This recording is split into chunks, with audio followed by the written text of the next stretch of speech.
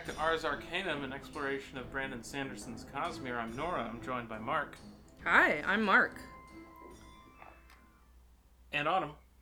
I'm Autumn, and I'm joined by Naked Green Machine Juice. Hashtag ad. Hashtag promoted content. For sure. You love that green juice. It's just the green juice that I drink most days. I don't know. Man, I haven't had like a bottled, blended juice smoothie thing in ages. Because I feel like I should just make smoothies, but I don't own a blender, so I just buy this shit all the time. Yeah, I mean, definitely It's a lot of work. Making smoothies yourself, it's definitely cheaper, and if you stock all the ingredients, it's not that hard, right? Like, if you buy a bunch of fucking bananas and frozen spinach, or whatever it is that you like in your smoothies, once you have all the stuff, you just throw it in the machine and press the button, and then you have it. But Yeah. keeping yourself stocked on all those fucking fruits and vegetables is not easy. No. What I would do is I would get frozen strawberries from the Albertsons and a banana, maybe some ice cream, and fresh blueberries from the store. And then every so often my aunt would go out to a peach farm and pick peaches. Oh. And we would freeze them. We'd chop them up and freeze them in bags. So I would grab a pouch of frozen peaches, or fresh if they were fresh, and toss those in there. But I preferred frozen so that it would add to the texture. Yeah. Yeah, when I was a kid, my mom would very regularly make mango milkshakes, and I think those were frozen mangoes and yogurt and probably something else. Anyway, she would make those all the time, and I really enjoyed them as a kid. Now I have a feeling of resentment towards smoothies because I have to make them at work, and it's a pain in the ass because we prep all of it ourselves, basically. So, well, I guess we don't prep it completely from scratch, but we get big boxes of frozen fruit and hands of bananas from our food supplier. And then during the workday at this busy cafe, we have to find the time to chop up the bananas and portion the frozen strawberries and portion the frozen blueberries into a cup. And then we stick that cup in the freezer. And then when someone orders a smoothie, we take that cup out and we add, yogurt and juice. So it means that at some point in the day, we may run out of prepped smoothies, and then we've got to fucking make more. Yeah. And it sucks. Yeah. I wish that they still made smoothies at Starbucks. Yeah. They got rid of those. The ones that they used to have were a real pain in the ass to make. I bet. And they haven't had it since the first 3 months I was working there. I was the only person. I'm pretty sure we would sell one or two a day, which meant that it was enough to always be a pain and not enough that anyone could ever remember how to make it. So everybody would have to reference the recipe every time. And I drank them a lot of days because I was going through a lot of Crohn's stuff and needed something that was high protein, and I also wanted caffeine with my protein. The thing is that now that I'm thinking back on it, even when they did make smoothies at Starbucks, they weren't as good as the McDonald's ones. No. I will say... But I never worked at Starbucks when we had fruit smoothies, so... There is one nice thing about the fruit smoothies at my job, which is that if you follow the instructions, if you, it's fill the cup with the frozen fruit in it with, cranberry juice and then add a half cup of yogurt. If you actually use that amount of ingredients, you get way more smoothie than fits in the cup that we're supposed to use. We're supposed to give customers 16 ounces of smoothie, and you'll get fucking 20 to 24 ounces. And that extra is for me. Yes. So that's nice. This is the thing, is that making frappuccinos, they always portion it so that there's a little tiny bit of extra just in case. Not very much, but a little tiny bit. But if someone orders, say, 4 Frappuccinos. You can Ooh. brew all those in one blender, and you have enough waste that now you've got a 5th small Frappuccino. And that's mine. That's pretty nice. Our equivalent to Frappuccinos, our like blended coffee drinks, always come out under, actually. Which is unfortunate, but it's whatever. People usually want whipped cream, so you just fucking fill the cup up with whipped cream and it looks fine. Yeah. Well, since clearly we didn't read anything this week except smoothie instructions, you know. Go ahead. You have to do your confessions. I have to. Okay. I'm the priest. I'm in the other room. We've got the lattice between us.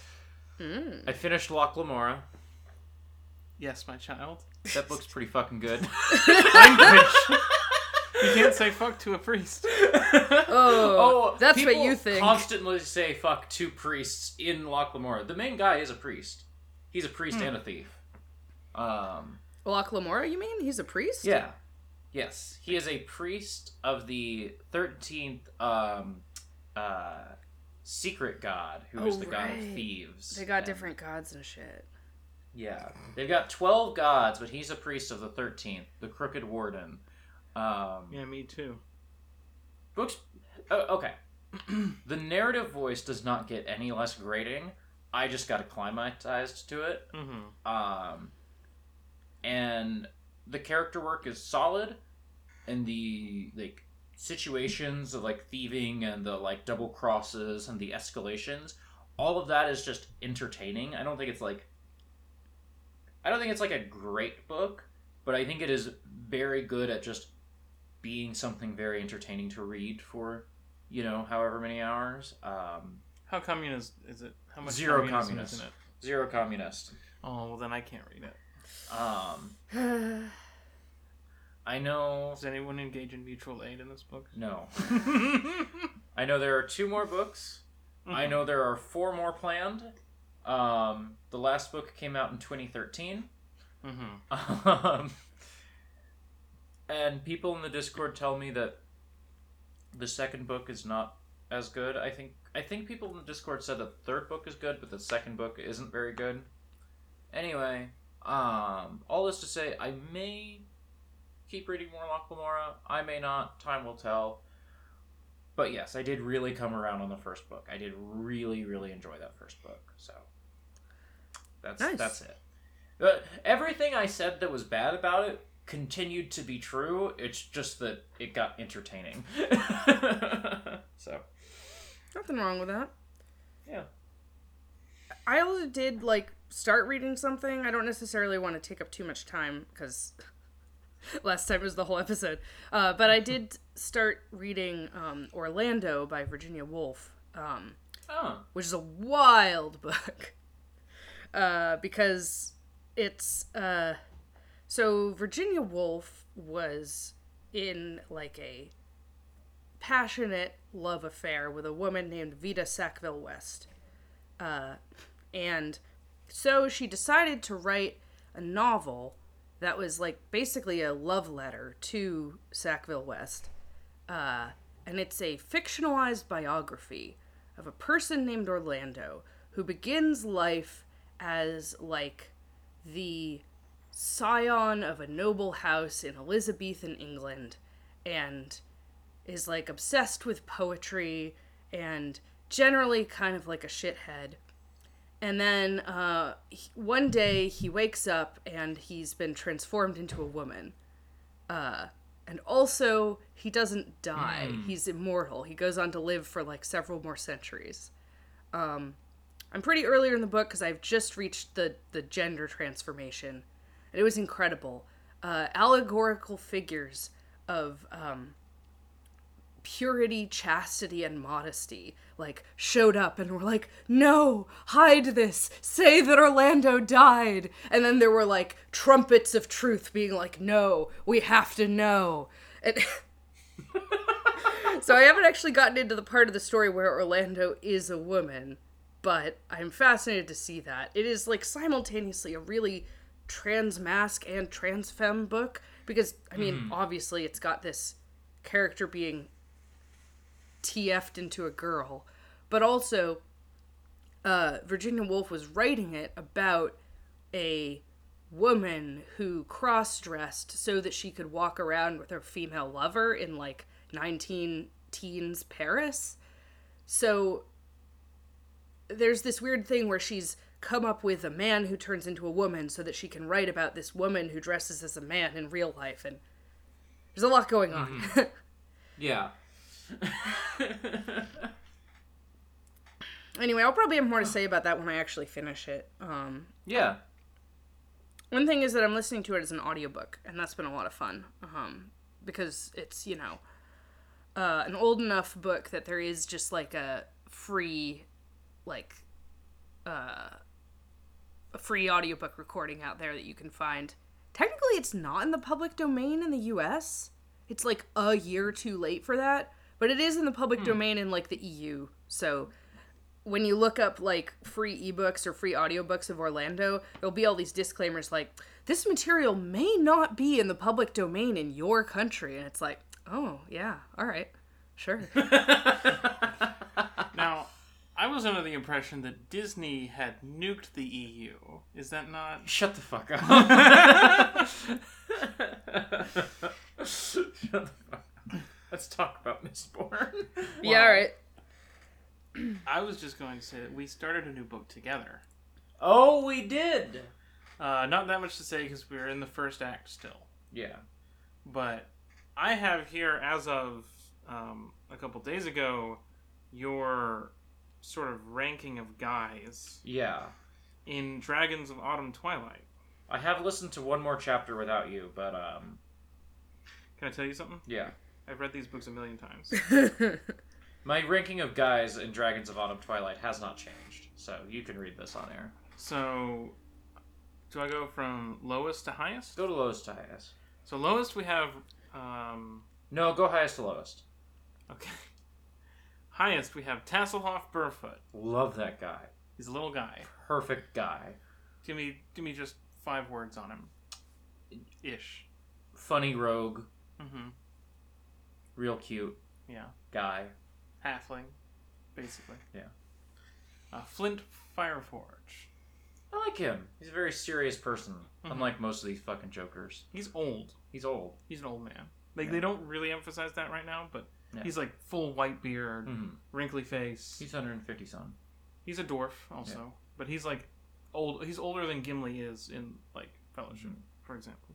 Tanis Half-Elven, also known as Tantalus. Tanis made a strong first impression that he has the most divorced guy energy of anyone I've ever read in fiction.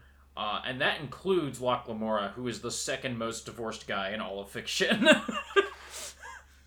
How divorced is Indiana Jones? Mega divorced, but nowhere near the levels of divorce that Locke Lamora and Tanis Half-Elven hit. That is what you described him as. Would you say that he broods? Yes. Yeah. So he sits on eggs and doesn't let anyone come near him. Yeah. Sorry. Exactly. That's a stupid joke about what the word brooding literally means. It's like what a chicken does when it's trying to hatch some eggs. It like sits on them and like gets kind of aggressive because it's worried about the eggs. Mm-hmm. It's very funny to think about men who are described as brooding in fiction as doing that. That is how Wolverine is, right? That is what Wolverine is like, actually. Yeah. Except that the brood is like his mutant children. Yeah, at least some students. of whom are probably eggs, right?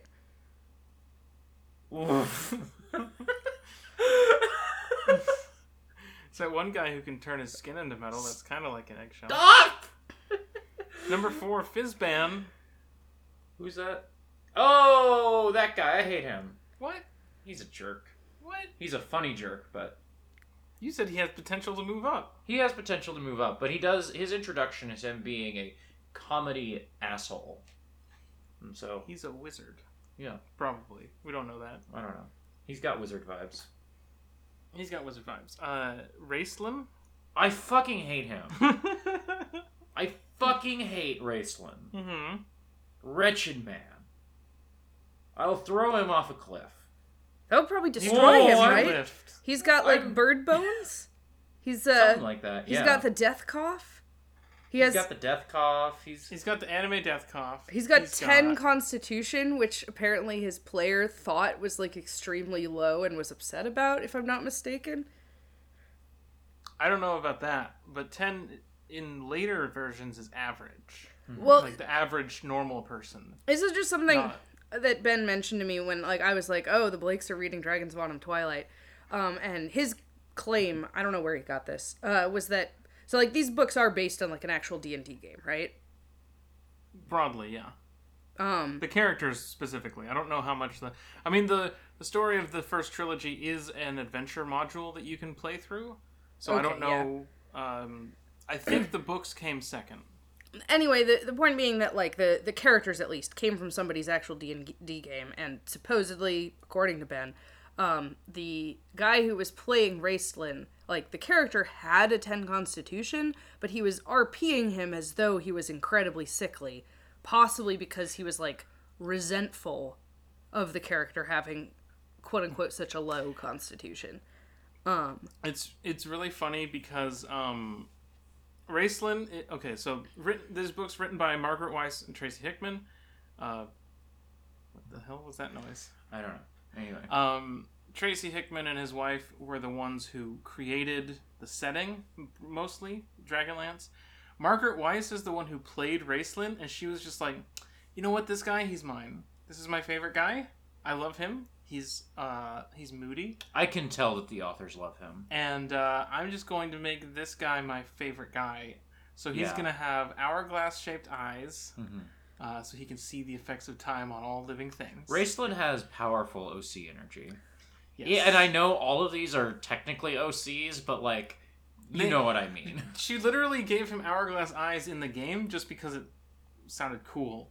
And then had like backfilled that to like have significance in the story when they were writing the books. Mm-hmm. But she's been very clear in like talking about these books that Raistlin's just her favorite guy, and she loves him.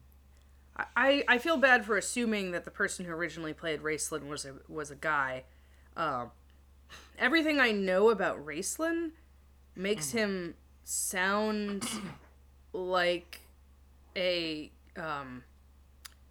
obnoxious male D&D player power fantasy, but I guess he's an obnoxious female D&D player power fantasy.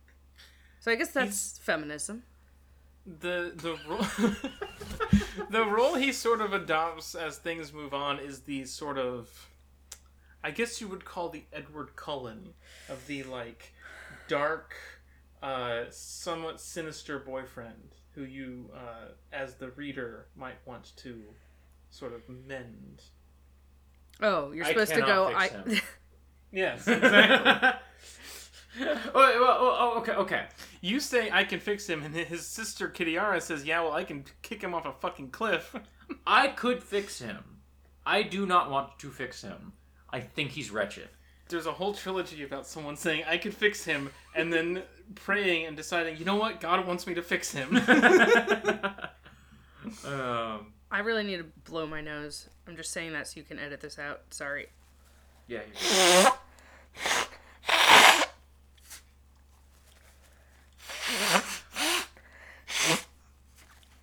Okay, I'm done. Anyway, Tana's half-elven maybe could get to a place where I'm like, no, I could fix him. I could see myself latching onto Tanis, but we'll see. Yeah, I could really see myself latching onto Karaman, Raistlin's brother. Yes, who his central character conflict seems to be, wow, my brother is such a dick, but I love him, so I will always be there for him. And Raistlin's like, ha, Karaman will always be there for me. I wonder how far I can push this. Yeah. So I maybe feel I could fix him about Karaman. I'm realizing now that Raistlin is house a little bit. Raistlin is house a little bit. Yeah. What if Winston was his brother? Yeah. What if I could treat the people around me as like objects? Anyway, there's a whole trilogy about Karaman and Raistlin and their dynamics specifically, so you're in luck with that. Tanis, however, not that much more after this one. He's in like one other book. I know he sounds like the protagonist right now because he is, but they quickly decided everyone else was more interesting. No. Poor thing. Tasselhoff's in everything. You'll Great. never want, for lack of Tasselhoff Burfoot. He will be Good. in every book. Good. Frankly ideal. Perfect guy. One of the, like, worst people and also worst writers I've ever known was very into Raistlin. Yeah. that's- He's probably the most popular... Like, if any character in Dragonlance is popular enough to have a fandom, it's only Raistlin. Yeah, Really? yeah. Well, speaking of perfect guys, You have a perfect guy to talk about? Kelsier. Oh, Kelsier? the first Kelsier. good man I've ever met.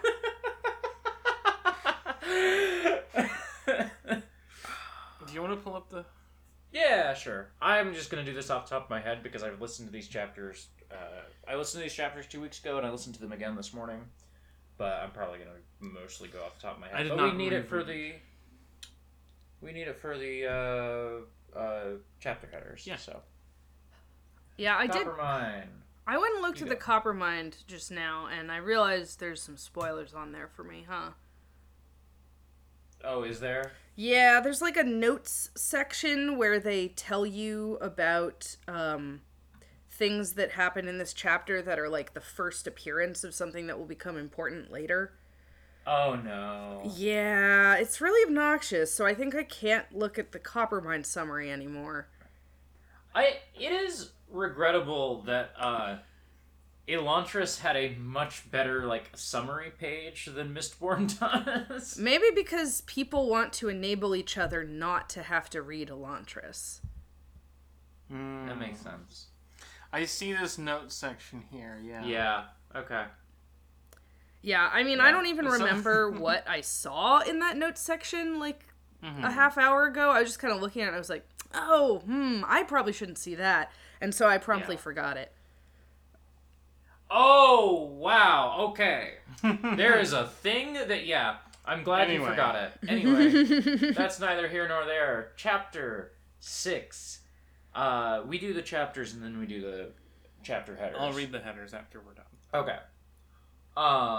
So, chapter 6, it's the next morning at, the hideout. Vin takes a bath that makes her smell like a noblewoman, which she's very upset about. And then we get, a lengthy scene of exposition about, okay, we need to do, like, we need to get the garrison out of the city. How do we do that? We need to, not have the Lord Ruler bring in his Kolost armies. How do we do that? We need to start a war between the noble houses. How do we do that? We can get into the weeds on this as needed. That's just like the broad strokes is like making the plan for the quote unquote heist, and then the end of this chapter is Kelsier, or not Kelsier, Marsh, Kelsier's brother, shows up and is like, "What the fuck are you doing, Kelsier?" And he sends everyone out of this meeting so that he can like have a private conversation with Kelsier, which then subsequently eavesdrops on, and that conversation will make up the bulk of chapter 7. So, I guess before we get there, we should talk about how this chapter is kind of dumb. Okay. A little bit. So, you can't blame the chapter for what it contains. The thing that's dumb is Kelsier's plan. Yeah. So, their idea to overthrow the Lord Ruler is to incite chaos by provoking a war between the great houses, and also lure the army away from the city so that the Scar Rebellion can take over. Mm-hmm. They're going to have to raise an army of about 10,000 troops. Just, 10,000 guys. Yeah. Just raise up an army from nothing of 10,000 guys Yeah. and hide them in caves. They gotta get the guys, and they gotta train the guys. And they gotta hide the guys. And arm Do them. you think there's anything And arm them. related to the timing of this book about how easy it is to just train 10,000 guys in the mountains? Do you think Do you think Brandon is hearing a bunch of stuff on the news about Al Qaeda and being I don't think that's what. Oh, this I bet is. there's like 10,000 guys in those mountains. I bet you see could how fit you make 10,000 guys in the I don't mountains. think that's what this is. You don't think so? I don't think so. I see how you get there, but I It don't was think just a that's what thought we're I had doing. because I was like, Brandon, are you thinking of recent events or like the things you're being told about recent events? But they have to do all of this and also be enough of a threat to send the army, but not enough of a threat to send the Koloss army, which is different. Mm-hmm. Whatever that is, the Koloss, Whatever they're that super is. Yeah. scary. I don't know what they are, but It is like the most like here's a vocabulary word that I'm not going to explain. Wahahaha. There are, I think, 2 or 3 of those in this book that I can remember, where he's just going to toss out a word from the setting and not really explain it. Yeah. there's also a lot of stuff of Vin being like, "Oh my god, it's clean in here." God, yeah. They act like a family? No, they They're act like happy to nobles. see. That's what she's. Yeah. This stuff really wore on me, because like, I'm not saying that like, it's not true in a certain sense that people who have more money or a higher social position keep their houses cleaner, but that's because they can like pay people to clean their houses. Mm-hmm. But it really seems like what's going on here is that Kelsier's people just care more, or even like are better people. I mean, so that is definitely an element of it. I will say that in Chapter 8, there is like an explicit acknowledgement of like, Vin looked around the house and felt bad about like tracking mud on the carpet or something like that. And then she's like, well, but also it was Ska labor that made the house clean. But also, you know, the Ska labor is there to keep up appearances to make the Ska rebellion happen. So, Vin goes through this thought process. Yeah, no, Is what I'll say. it is clear that that people are putting in a lot of effort to keep this hideout Yes. clean. I'm not saying that the Yes. book Yeah. totally effaces that, but like, it definitely feels like the book is kind of trying to associate some kind of we don't know why Kelsier feels the need to do his hideout this way, other than just it's nicer and better, I guess. Yeah, there is definitely like Kelsier is a good person because his hideout is clean, and because his hideout is clean, he is a good person. Like that is definitely like a layer to this for sure. Yeah, like in the setting in the place that Vin is in Chapter 8, it makes a little more sense because that place is, a sort of fake nobleman's house. But there's nothing like that is going on with the hideout. They're not trying to. The hideout is Clubs' shop. So if Right. there's any like, it must be specifically like Clubs' like intent that And his his place staff. is kept in this particular Yeah. way. I don't know, like he's an old man.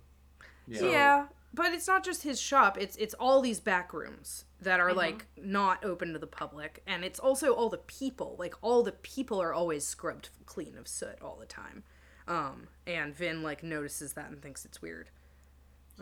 The thing that wears on me a little bit, and it's weird because I think like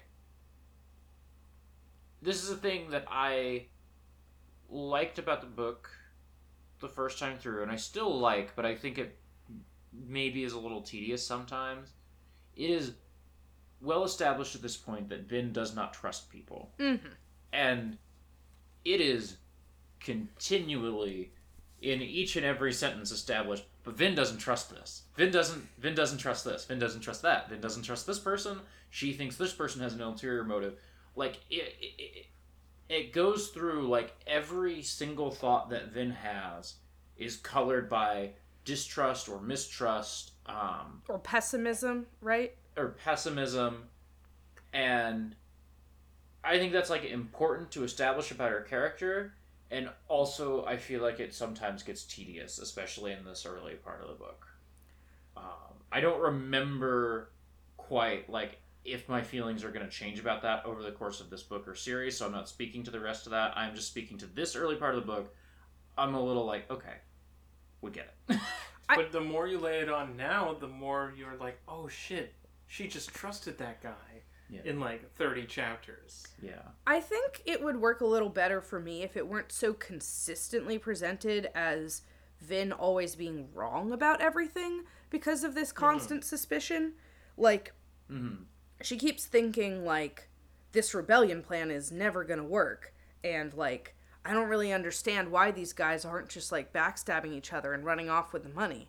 And the whole... everything about the narrative is telling us, like, that's not how things are with Kelsier. Around Kelsier, people are nice to each other and shit just works out.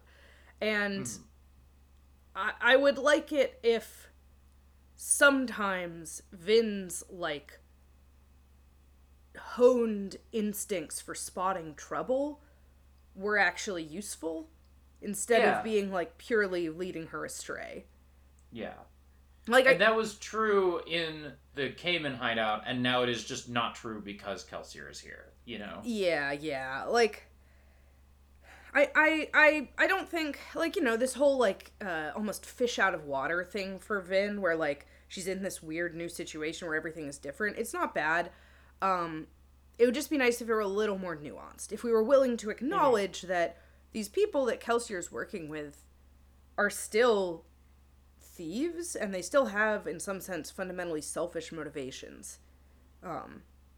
But no. Every time Kelsier plays up himself being really selfish, it's so clearly fake. Yeah. Where he's like, yes, and then I'll just leave them to deal with the city that they've taken, and I don't care because my job will be done. It's like, yeah, okay. Yeah. Sure. I don't believe that. Yeah. It is just patently it is just not believable for even a second. But there's also a lot of Eden being stupid in this chapter, which is not enjoyable. Yeah. Eden is just guy who is stupid. That is seemingly his character so far. Every time we needed to add a middle manager to the heist team. Every time somebody proposes a solution to a problem or, like, lays out an understanding of a problem that they're facing, Eden is like, like, I guess Brandon was like, well, I need an excuse to tell the reader things, so I guess I'll have Yaden here to, like, act aggrieved or, like, impetuous about things so that other people can be like, no, look, it's like this. Yeah. Also, Yaden reminds me of that guy from Elantris, the noble who bailed on their group. Oh, yeah. A Hain, the maybe? really desperate guy. Yeah, I remember the guy who lived out by the chasm, who, like, was on his last legs financially, and then eventually just bailed and left the book. Yeah, and like, he betrayed them, and then he got, like, stabbed in the gut immediately after his betrayal. Yeah. Yeah, I remember that guy, and I do hear what you're saying about Eden kind of feeling like that guy. I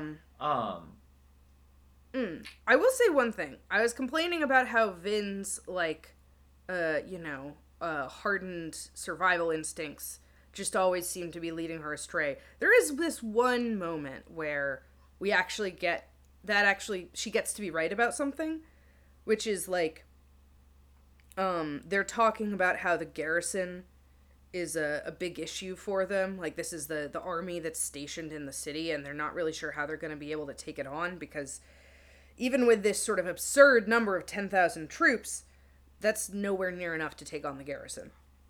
Mm-hmm. And so Kelsier asks Vin if she has any suggestions about it, and she's really, like, intimidated by that.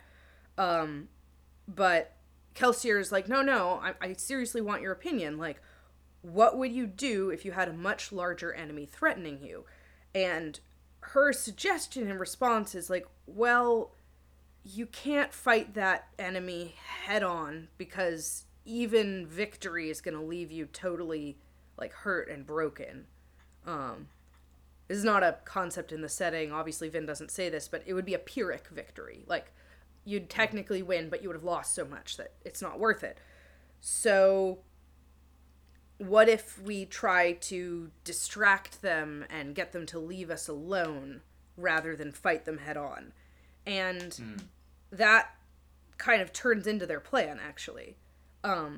Yeah. And you can see how this is obviously born out of Vin being like, well, this is what I would do if, like, a huge guy was trying to kick my ass. So, you know... It's also what I would do if all of you tried to kick my ass. Yes. So, yeah, that's not bad. Like, it's kind of cool that we get to actually see that her way of thinking about how to survive might actually be useful in this kind of planning. And we get to see that Kelsier knows that. But it's one moment, and it has to be Kelsier explicitly telling her that she knows things, rather than, like, her internal experience that we're constantly seeing helping her out, you know? It makes it kind of feel like he went back and added that bit later to make that a little smoother. Yeah. Yeah, could be. I can especially imagine that they're, like, if there were an earlier version of this chapter that didn't have that moment where Vin makes a useful comment, I can totally imagine an editor reading this and being like, Brandon, why is Vin in this scene? Why did Kelsier take Vin to this meeting? Like, so yeah. Before we move on, do we want to briefly, like, it came up in this chapter, not very much, but we'll only get more of him as time goes on. Marsh? Spook and his, his dialect. Oh, that. Yeah, here's the thing about the way that Spook talks, is that it does not play in, audio at all. Oh, yeah, I can't imagine it does. I think by the third book, I could sometimes understand Spook's dialogue, but for the most part, I am totally unable to comprehend the things that he is trying to say. I'm gonna, like, just, Oh, this is the kid whose up... name is Lestiborns? Okay, nobody's calling him Spook yet, so I was confused. Oh, right! God, no one's called him Spook yet. Literally, he gives his name, and Kelsier's like, well, that's too long, you're gonna need a nickname. And I'm like, I don't know, Kelsier, it's 3 syllables. It's Lestiborns. Yeah, I legitimately don't know, couldn't remember what his, like, non-nickname name is, because the way that he speaks, and especially the way that, like, the narrator, like, reads him as, like, a mumbling kid who, like, doesn't want to be heard, because he's pretty self-evidently shy in this chapter.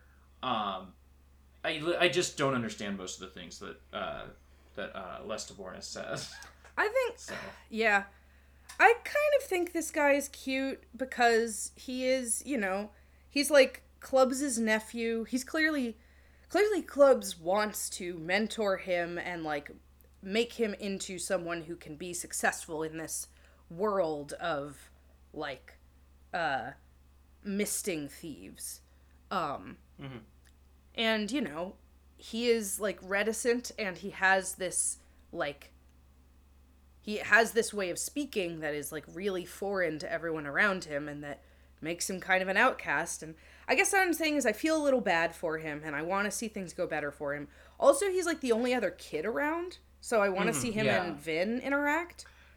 He's got intense, in this chapter, like, 12-year-old with a crush on a 15-year-old Oscar energy. Pine. Yeah. I don't know what that is, sorry. It's from Gravity Falls. No, from Ruby. Oh, I was thinking of the kid from Gravity Falls who's 12 and has a crush on a 15-year-old. Oh, Dipper, the main kid? Yeah. Yeah, no, that's true. Yeah. So wait, is he younger than Vin? I thought he and Vin...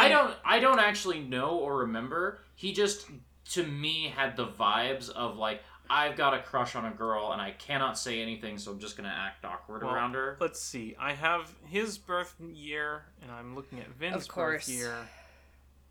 So, he is 2 years younger than Yeah. Okay. I didn't know that. It had the vibe. It had the energy of it. I was just gonna read a quick quote of what we mean by his dialect because we're probably not gonna quote that much of it on the podcast. So if you're not reading along, you have to understand phrases like tin burning, nodding about the seeing, wasing about the not seeing.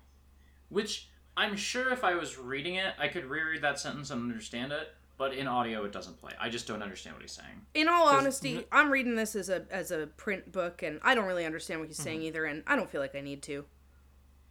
I get it 80% of the time. There's a couple of things in there that Brandon wrote where I was like, I think I understand what you mean.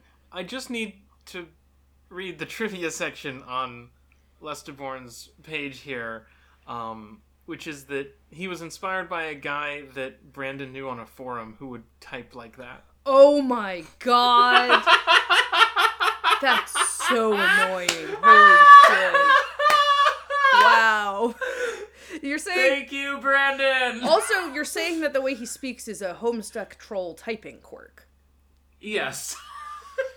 Yes, it is. The forum itself was a Brandon fan forum until its collapse in 2011. Wow. So someone made a Brandon fan forum after Elantris came out. It was also the fan site of Dan Wells and Howard Taylor, who I think are two of his co-hosts on the Writing Existence. Okay. So it's not just a Brandon fan site after one book.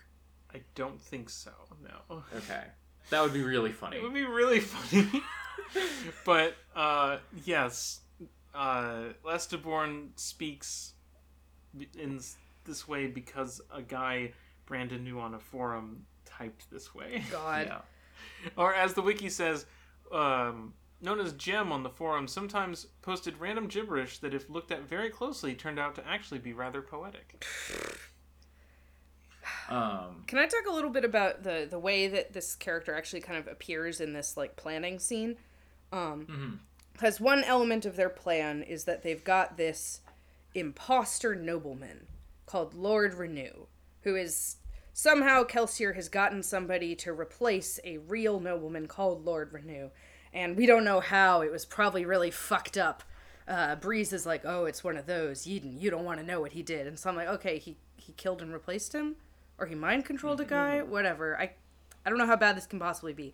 But whatever. So they're going to have this Lord Renew, but then they're also like, well, we need someone to play his heir as part of our little scheme. Who's going to do that? We thought Doxson would do it, but he says I can't because I got marked. And they list everybody else in the crew, and each of them can't do it for some reason. And Kelsier's like, what about you, kid? And then Lestiborn's speaks, and it's like, oh, yeah, we can't have you pretend to be a noble heir because your tongue is going to give you away instantly. And then they're like, Vin, how about you? And I was like, yes, Vin cross-dressing. And no, they're not going to pretend to be a noble woman. What the fuck is wrong with you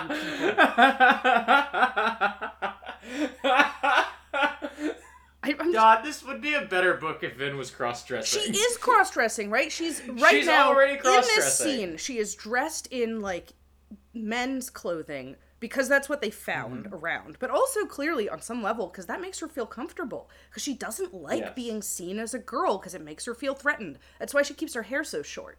They say that's explicitly laid out. And so it's it would make so much more sense if you were having her pretend to be a boy, because it's explicitly laid out later that women inheriting in the nobility is kind of weird, and also all the guys in this team who know how to pretend to be nobles are men. So I assume they're gonna get some person who knows what a noble lady is supposed to be like, and that person's gonna teach Vin how to be like that. It's gonna be a whole My Fair Lady situation, and I'm not saying that's bad, that's fun too, but I didn't want the Force Femme Vin version, I wanted the Force Mask Femme Vin version. I'm getting so mad about it I can't talk. I love 19th century shit where a girl just has to dress as a boy. Whoops. Gosh, I really didn't want to do this, but just seems like the only way to solve my problems would be if I bound my breasts and cut my hair. Oh gosh, not that I want this or anything. you don't get these kinds of narratives about it.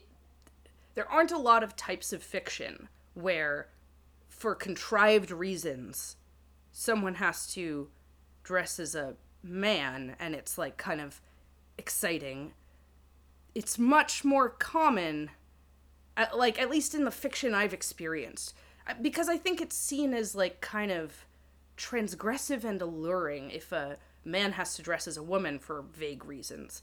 Whereas I think more often in these girls have to dress as boys situations, it's like people seem to think of it as like a matter. I'm not talking about this properly. I'm sorry. This is just something that I have strong feelings about because I imprinted on a bunch of these fucking like ballads about a girl going to sea and pretending to be a cabin boy, or like there's a lot of this narrative in like 19th century fiction, and I thought I was going to get it here, and I'm very disappointed. Yeah. Sorry for being so incoherent. I don't know if some... You're good. You're good. Chapter 7? Yeah.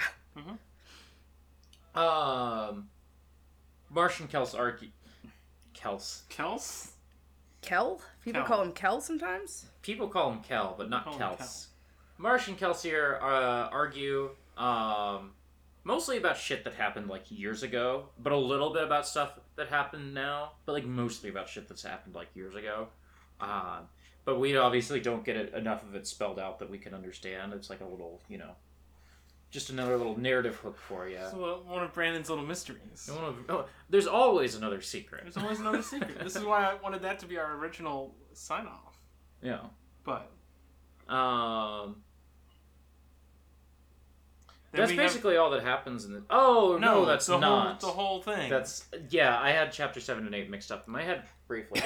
So, Excuse me. after this argument about old times, Kelsier is like, Vin, you were eavesdropping. And Vin's like, no, I wasn't. I was in here sleeping. And Kelsier's like, all right, come with me, you little fucking rascal. And teaches her about allomancy, and we get another lot of exposition. I am ready for the rubber to hit the road as we just get like, hey, okay. This is chapter 7. Yeah. What if this was chapter 27 and you were getting to hear about the basics of the magic system? Okay, fine. It's better. We're living right now. I guess I should run through the powers that Kelsier explains here. Remember, there's 10 metals, but the 2 high metals, not really important right now. We'll get to those later. Yeah. But for now, Kelsier is going to tell us about the 8 basic metals. And I might get these in the wrong order. Here's a list of them. Yeah, pull me up the list. Okay, making sure I'm reading the right 8, that I don't give us anything about future stuff. Steel and iron. These are the ones that Kelsier explains last, but this is like the coolest like Mistborn powers. That by burning steel, you can push metal away from you or yourself away from metal. And with iron, you can pull metal toward you or pull yourself toward a piece of metal. That is like the cool superpower. It's not magnetism. No. Because it works on almost any metal. Mm-hmm. So. That's the one that you use to do sick parkour shit. Yes. Yes, like jumping over big walls. Or the you woods. have Whatever. Yeah. You have pewter, which increases like your strength. Physical ability. Physical abilities is... It's your strength, it's your natural healing, it's your endurance. Yeah. It's like the toughness of your body. And tin, which increases your like senses, your hearing, your sight, your like ability to feel things. And also affects your mind so that you can process all that information. Oh, does it? Yes. I missed that, I guess. I don't think that was laid out in this chapter, but I believe it. Yeah. It makes sense. That might be a word of Brandon. I don't know. Yeah. That's what they call that. You got zinc, which... Are zinc and brass explained here? Yeah, they have to be. Okay. It's all 8. Okay. Zinc, which kind of like stokes someone else's emotions. So like, if you're feeling a little angry, you can use zinc to make that person feel angrier. you know? And brass, which soothes other people's emotions. This is what Breeze is always doing. And so he can soothe your emotions by make you more amenable to getting up to get him a drink. Mm-hmm. Copper, this is what clubs and the people who work for him do. They're smokers. They can hide allomancy. So certain if you have someone who can burn bronze, either Mistborn or I assume a seeker, they can burn bronze to hear other people using allomancy, and with copper you can hide or you can obscure yourself from that hearing. I don't remember if a copper cloud can be detected itself, or if it's just an absence of allomancy. It must just be an absence. It would have to be an absence, because then you would just detect. Yeah. True. Yeah. So these all have guy names, right? If you're Coin a shot. steel misting, you're a coin shot. Iron is a lurcher. They've all got fun names. Pewter is thug, but sometimes also they call them pewter arm. Mm-hmm. So that's fun. It's a little bit like what kind of misting are you? Copper gets smoker, which is great. Rioter, Love Left 4 Suitor, Dead. Seeker. Oh, okay. These are a weird set of powers to me. I'm not saying they're not cool. Yeah. But I feel like I don't understand why these and only these things, these kind of 4 types of things you can manipulate in the world, each of which you can potentially move in one direction or the other. I do not understand why those are the things. Moving metal, sensing or detecting these powers, influencing emotions, and influencing your own body. The way that it's set up is that steel, pewter, iron, and tin are the physical metals. And steel and pewter, which are pushing on metals and increasing your body's ability, are the pushing metals. The pushing metals, where steel and iron are the two... Sorry, go on. So steel is a pushing metal and iron is a pulling metal. Mm-hmm. So we have the physical pushing external power, which is pushing on objects, which is the coin shot powers. And we have the physical pushing internal power, which is the physical abilities of the pewter. Yeah, I'm not saying I don't... It's all on a weird grid. Well, I'm not saying I don't understand what each of these things is, but I guess what I am saying is that I do not understand the underlying reasons why any of this should work the way it does. And I would like it if it felt like there was some kind of theoretical explanation to any of this, and maybe that will come later. I'm not saying I wanted more kind of info dump in this chapter. It's mostly that, it feels like kind of a grab bag of powers that specifically would be useful to thieves. Yeah. It feels a little bit like the suite of powers that allomancy can use was come up with for things that would be cool to have in this book. So I will be interested to learn if any kind of internal logic to the metals appears at any point. I have noticed that the way that they're paired, it kind of seems like one of the pair will be an actual, pure elemental metal, like iron, and then the other one will be an alloy of that metal, like steel. Yes, and Kelsier is very specifically hey, you gotta get your alloys right. Yes. If it's not within this specific margin, you'll either get less power, maybe get sick, maybe die.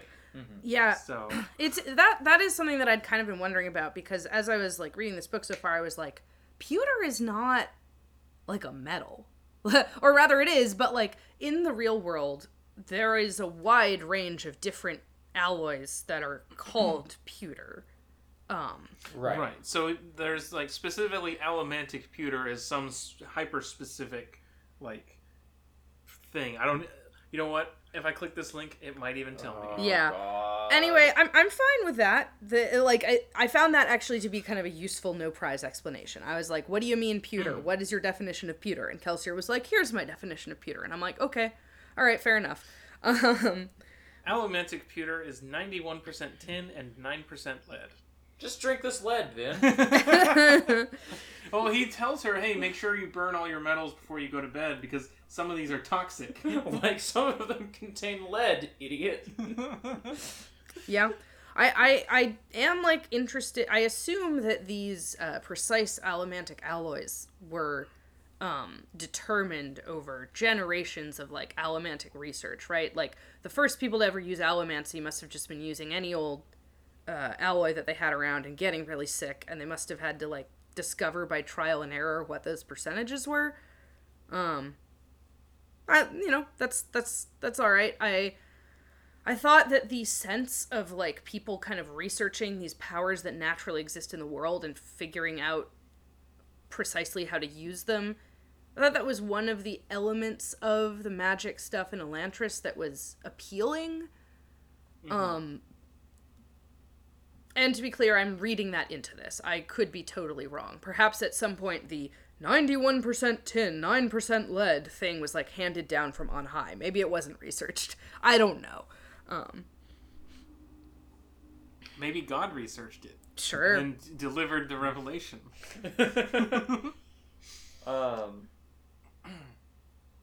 But we get a whole scene of teaching Vin how to use these basic metals. Yeah. Do we get a brief explanation of the others, or no? We don't even. No. Okay. No. I like the moment where Vin gets to see the stars, because of burning tin that, like, enhances her senses. She can see past the mists and past all the ash in the sky, and she's like, "What are these lights?" And Kelsier's like, "Those are stars. Everyone used to be able to see those all the time during the night." And you know, I'm not immune to that. That's fun. In Chapter 8, there's a much cornier version of this, where Kelsier is like, there used to be green plants, and Vin thinks to herself, green? That's dumb. Yeah. Green? Fuck you. Okay, boomer. Yeah, the thing of, like, Kelsier... The stars moment plays better. The thing of, like, Kelsier knows what the world was like before this, like, horrible coming of, like, ash and stuff. Sometimes it works for me, sometimes it doesn't. I feel like ultimately how well it plays is going to depend a lot on what we find out is the reason for Kelsier knowing all this stuff, because I assume he can't have been alive then. But it will be interesting to learn, because Kelsier doesn't just know that once upon a time trees were green and stars were visible. He's got, like, strong feelings about it that almost make it sound like he's a person from, like, the real world, or just from, like, a place where there isn't a horrible ash cloud everywhere. And then he's been transported to this world with a horrible ash cloud, and he can't stand it. The way that, like, you and I would, right? Like, if we had to go live in this city, and all the plants were, like, dead and brown, it would probably make us feel pretty depressed. And we'd be like, motherfucker, this should be different. And it seems like Kelsier has that kind of feeling about it. Not just, like, a kind of theoretical knowledge. It reminds me of the city of Ember. If you're familiar with that. I've never read that, but I know about that. It's like a subterranean, like, city underground. And this girl draws pictures with a blue sky. And everyone's like, why the hell are you drawing a blue sky? The sky is black. Mm-hmm. And she's like, I don't know. It just feels like it would look good. Mm-hmm. She has no way of knowing that the sky is blue. She's just like, I think blue is a nice color for the sky. That would look really nice. Yeah.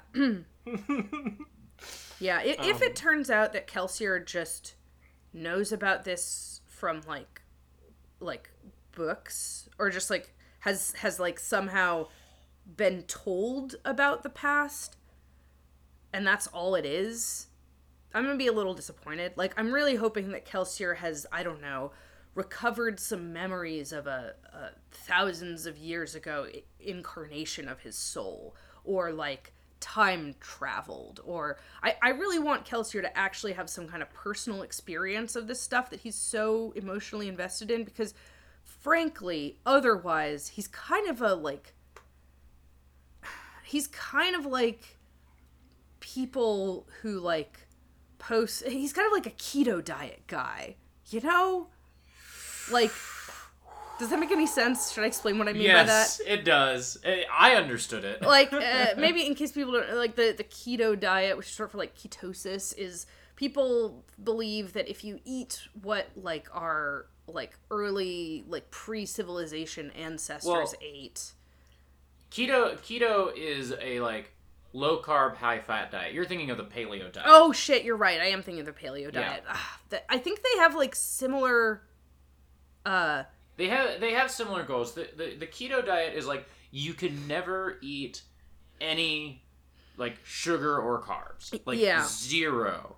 And only have fats because then your body is going to burn fat in place of sugar. That's the idea. Yeah, and I don't the theory, quote unquote, behind the paleo diet is that if you eat things that were like available to people who, and I don't know that this is based on any sort of evidence. It's not. It really raises more questions than it answers, because you have to define like what region. Yeah. Of the world I mean, you're talking about. This is why I'm saying that if Kelsier just like read about this stuff, he's like a paleo diet guy to me, because it's like, one of the things that's obnoxious about the paleo diet is that it's based on this idea that we know exactly what, like, our Neolithic ancestors ate. And that when, like, living between the Tigris and the Euphrates, we know exactly what life was like back then. Right. And also that, like, simply because it was in the past, it has to have been better.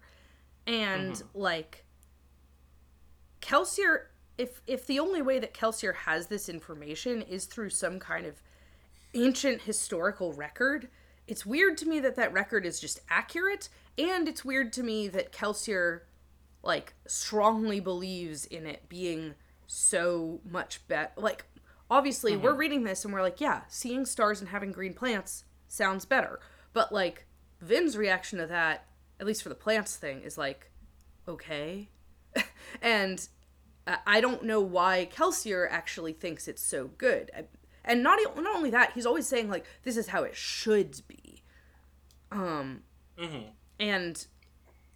at the moment, it just feels like he loves the ancient past because it's the ancient past. Yeah. I would like to learn more. And because he hates the Lord Ruler. Yes. Like, I would like to learn more about what Kelsier knows about what the Lord Ruler did and why he believes so strongly that things were better before. Yeah. And I have hope about that. I'm not saying, oh, it's going to be bad, whatever I learn. No, I think it'll be interesting. We have one last chapter in part 1, The Survivor of Hathsin. So, during their training session, Vin and Kelsier jump over the Luthadel walls. And they meet up with... Before that. Before that, they meet this little guy thing. Wait, do they? The first sentence of chapter 8 is Vin shot into the air. Yes. So I think they jump over the wall first. They jump over the wall. Yeah. Then they meet with this guy thing called a Mistwraith. And Kelsier does exposition about what Mistwraiths are. They're like big amoebas. Kind of. Yeah, they're like slime guys. And like, this Mistwraith they see has like a human head because the Mistwraith ate what Kelsier presumes is just a corpse somewhere and absorbed this like human head into it. It's got a bunch of different skeletons in it, and it's using that to like move around. So it's got like some horse bones in there. It's got some people bones. It's got a couple of different skulls in there, and it's using that to sort of give its slime body more form to like crawl through the ash and like pick up stuff to eat. And there's a lot, and Kelsier says that like there's a lot of superstition about Mistwraiths, but they're mostly harmless. It seems like he's never heard of one attacking like a full-grown healthy adult. They're pretty slow, too. Yeah, it seems like they're scavengers. There is this kind of weird thing where Kelsier says that they don't just kind of, like, take in... It's not just that they use the bodies of the stuff that they eat to give themselves form, but also that they can mimic the shape of things that they eat. And Vin is like, are they intelligent? And Kelsier's like, no, not one this young.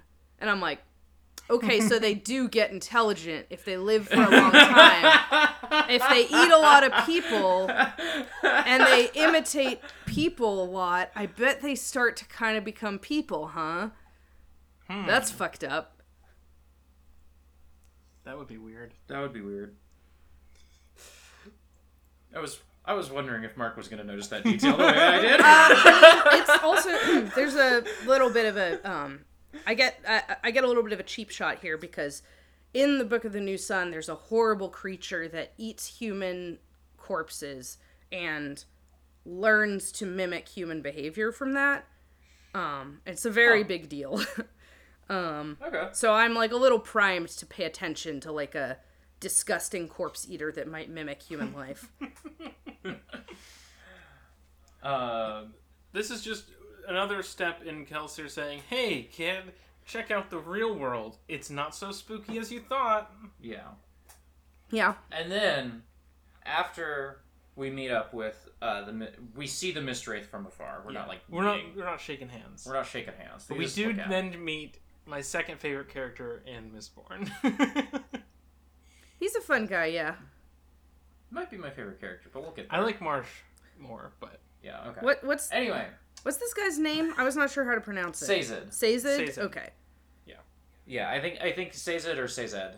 Either way. Cool. Because he goes by Saze occasionally, for short. Mm-hmm. Yeah. Or at least Kelsier says that. I don't know if anyone else says that. I don't remember, but it could be. Anyway. They meet up with Sazed in a carriage, who takes them to the home of Lord Renew. I just want to say Renault every time. It sounds better to me. Renew has a private conversation with Kelsier while Vin has a meal and just meets Sazed. We get to know him a little bit, not too terribly much. We get introduced to the first little tidbits of how weird the Terracemen stuff is in this book. Yes. Terracemen are the perfect servants. Mm-hmm. Bred for generations to be loyal to their Lord Ruler and polite, civilized, with all the connotations that word entails. We've also seen the word Terracemen before in the chapter headers. Yes. Mm-hmm. And in that it seemed like they were these nomadic herdsmen who live in the place where this hero dude is supposed to be going. Mm-hmm. And it didn't seem like they were perfect servants then. It just seemed like they were some people who lived in the mountains or in the foothills, I guess, whatever. So, there's some weird vibes on the Terracemen stuff occasionally, but for now, we are given Sazed. He's very polite. I kept imagining... Okay, so Brandon describes Sazed as looking like Keegan-Michael Key. Does he really? Yes. Huh. In my head, he looks like the concierge from John Wick. So when you say he looks like Keegan-Michael Key, that's just something Brandon has said, out in the world? Yes. Okay. Yeah. Definitely a choice to make your perfect servant race black. I didn't... Mm. This is not based on anything in the books. For some reason, I have always imagined Terrace people as having a light gray skin, almost like a Homestuck troll. I don't know why. I have just always imagined that. I don't think there is any textual evidence for it. There's the only actual depictions of Terrace people come from the Mistborn Adventure game. I think there's a splat book that's specifically about Terrace characters and stuff. But now you're just looking at Terracemen. I'm just looking at Sazed fan art, basically. Yeah. One thing, I found this little conversation that Sazed has with Vin very interesting. He's kind of made to be her chaperone so that Kelsier and quote-unquote Lord Renew can go have a conversation without Vin eavesdropping. And while they're spending this time together, Sazed has this little conversation with her where he's like, so why are you in this whole thing? What's your beliefs about the world? Because I have beliefs. And Vin is like, okay, I don't really have any beliefs. What are your beliefs? And he's like, ooh, wouldn't you like to know, little miss? I mean, not exactly, but it's very funny that he's talking about belief in this totally generic way. And he's just kind of like, Vin, you should believe in something. The right belief will, like, fit you like a coat, and it'll, like, make your life better. But he's not interested in trying to, like, convert her to whatever his way of believing is. He just thinks she should have a belief. Yeah. Which is okay.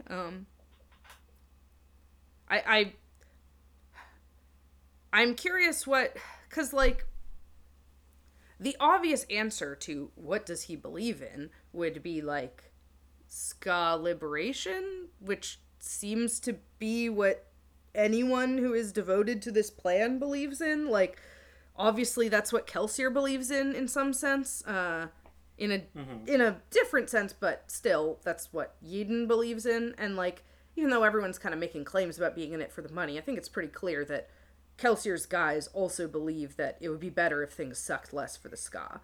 Yeah.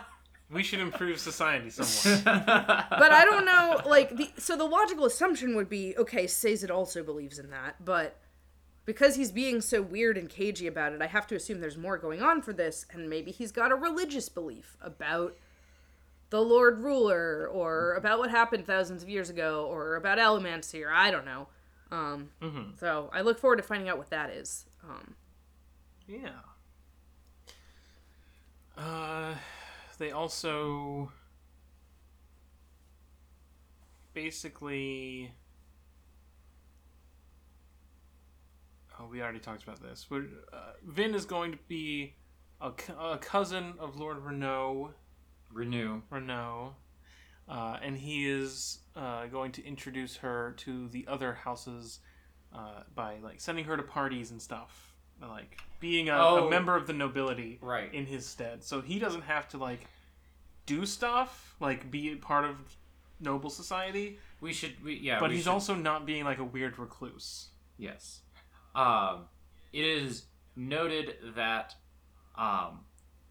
like, this imposter Lord Renew cannot go to these parties in Luthadel himself because, like, if a Steel Inquisitor saw him, they would know that he is an imposter. Mm-hmm.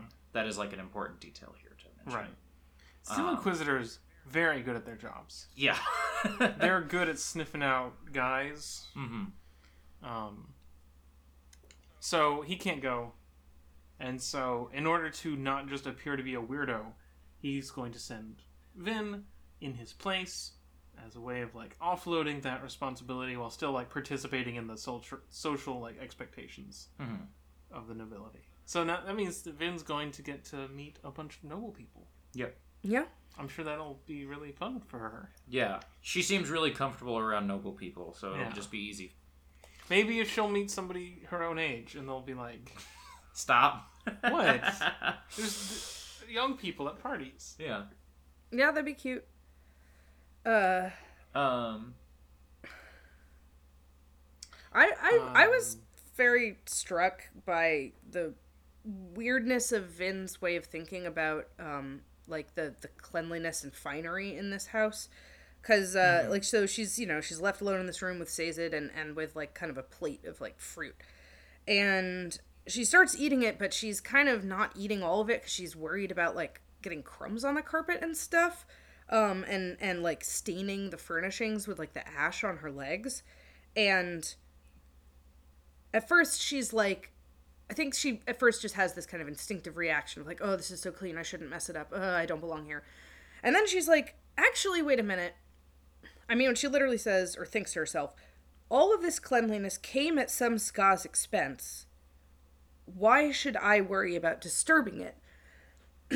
Which to me is like a very strange backward way of looking about this, because she's not thinking like someone else will have to clean this again. Exactly. Like this is not how like people who are in a class position where they might have to clean stuff up for other people tend to like, now that I have to like clean up a coffee shop every day, if I go to a coffee shop, I'm not going to leave my shit on the tables because I know it is going to piss someone off.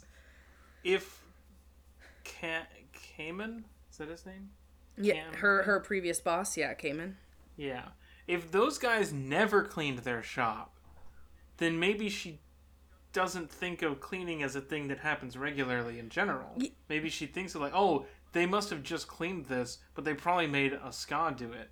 So why should I care? Well, because they, I mean, it feels like what's going on here is that she's thinking about it feels like the emotional thing that's going on here is that she's not thinking about the people who have to clean this so much as she's thinking about how the whole logic of keeping this place so clean is not actually something that she cares about or values, I don't know. It's just confusing to me. All of this cleanliness came at some ska's expense. Makes it sound like she's concerned about the ska who did it, but I think actually she's just kind of resenting Kelsier for making people do this in the first place. Also, we have to note here that she's like, but all the servants seem happy? Yes. My God. They want to help. Yeah. That's weird. Yeah. She's also like weirded out by people just showing up and being like, oh, hey, we're hanging out now. We're just going to eat and like have fun together. I guess there were no drinking buddies at her old place. Yeah.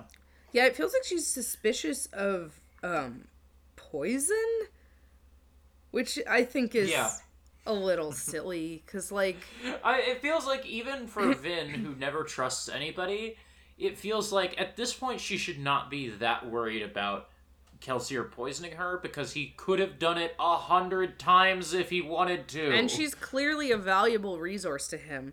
Yeah. And also, like, they give her, like, a cup of something that's wine or juice, and she's like, well, I'm not going to drink that.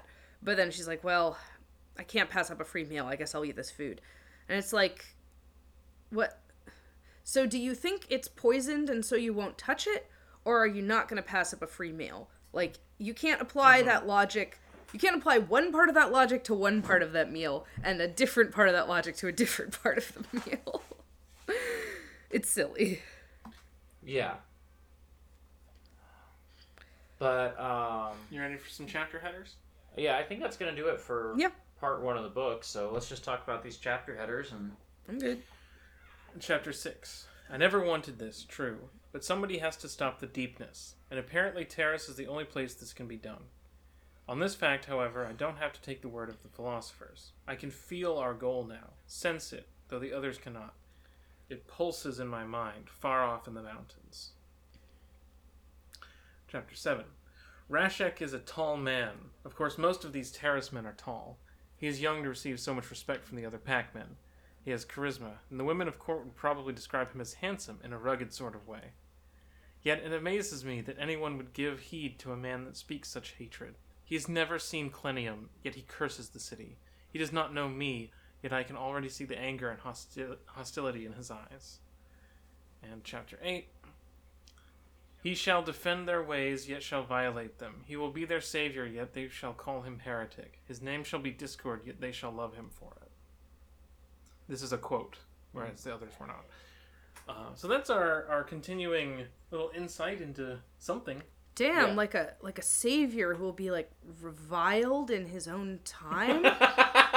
like maybe they would hate him because they told him the truth. Yeah, maybe they would like treat him terribly. I don't know, like maybe torture him to death, and like, but he would still care about them and be like, forgive them, they know not what they do. Like,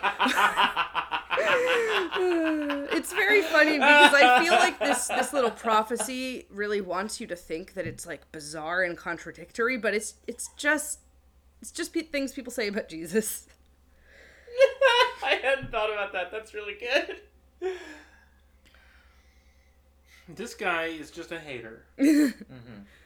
A hater of what? Like, for what reason? Maybe it's very funny that it's like, wow, he hasn't even been to this city and he hates it. And it's like, I don't really know what the political relation between that city and Terrace is, but like, the idea that you would have to go to a foreign city to hate them, and that like, if you had the attitude of like hating foreigners, that should make people in your own place distrust you, is very like, that's not how many cultures work. Yeah. Also, I like the passing of responsibility involved in women of the court would probably describe him as handsome in a rugged sort of way. I wouldn't describe him that way. Just women. Uh-huh. Also, I guess now we know this guy comes from court, whatever that is. Apparently they had court thousands of years ago, and this guy was a member of it or something. The court of Clenium. Oh, I also want to say I think it's very, very, very funny that the thing he has to stop is the deepness. That's just like a Brandon hero. He is at war with the very concept of depth. If you think things have more than one meaning, fuck you.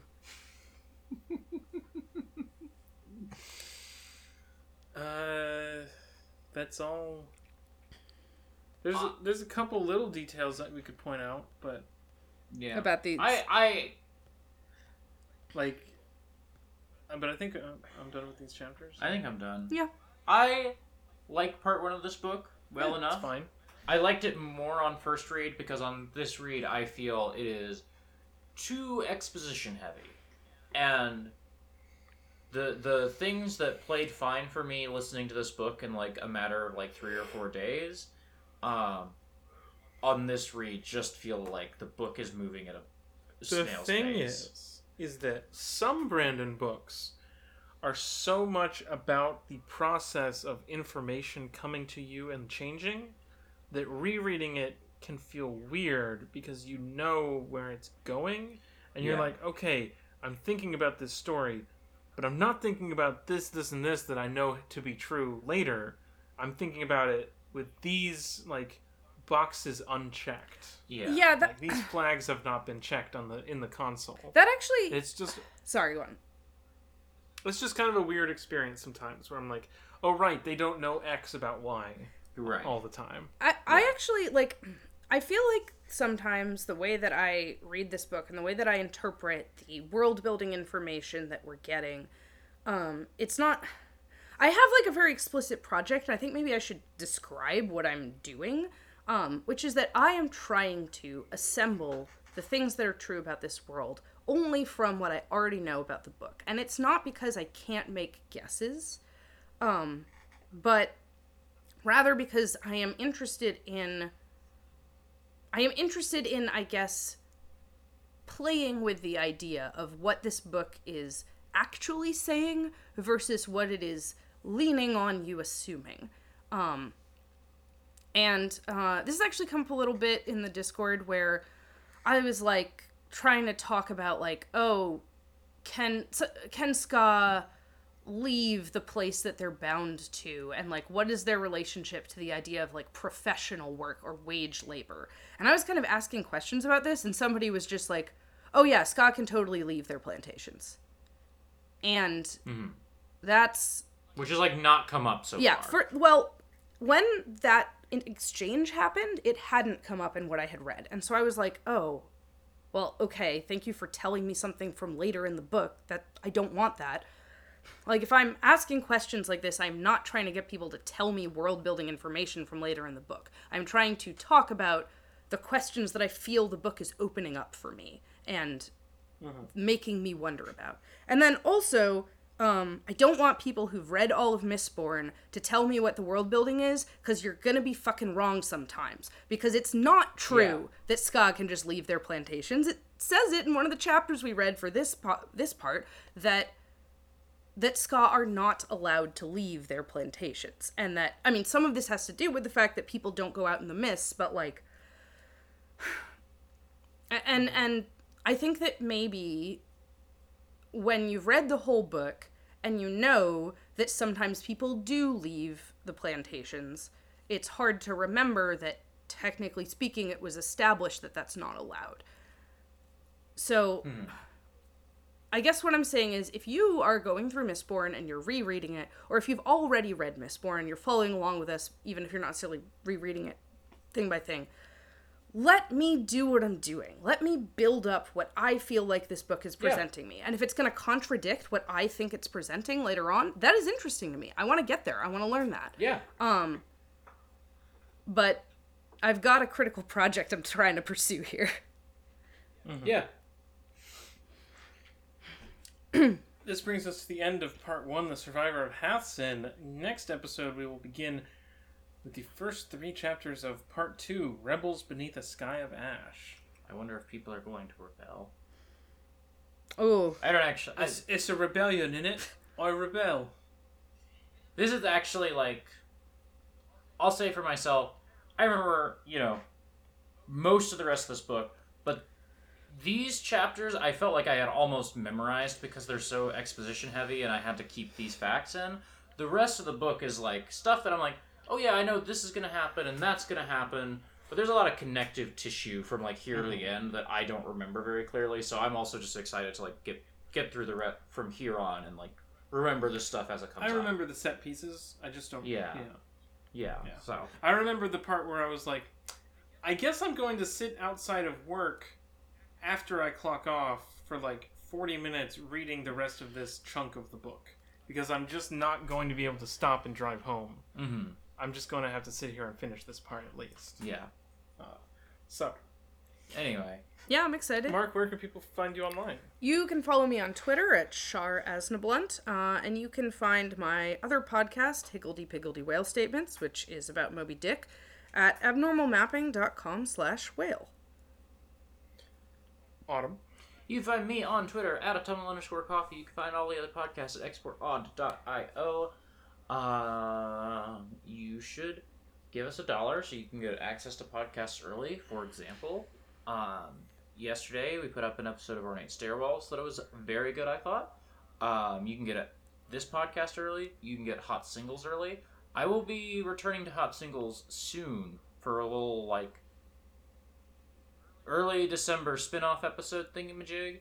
And then probably in January, just, like, returning to Hot Singles regularly. But while I've been gone, they've been doing very good episodes, so... You can find me on Twitter at neithernora. Find stuff I do at norablake.online. And you should listen to Bag End Book Club. If you like this podcast, you'll like the one where we read Lord of the Rings. I am 90 minutes from the end of Fellowship. I gotta go to therapy here in just a few minutes. And then I'm gonna finish Fellowship. Fellowship is fucking amazing! Talk about it next time on Ars Arcanum after you've finished it. You'll be like, okay, here's Fellowship. There's a chance I actually bring it up, because, like, Bag End's a very good podcast, and we also talk about books differently there than we do here, so I might touch on some things if I feel like I've missed anything. Anyway. Thanks, Brandon. Thanks, Brandon. We were in sync on that one.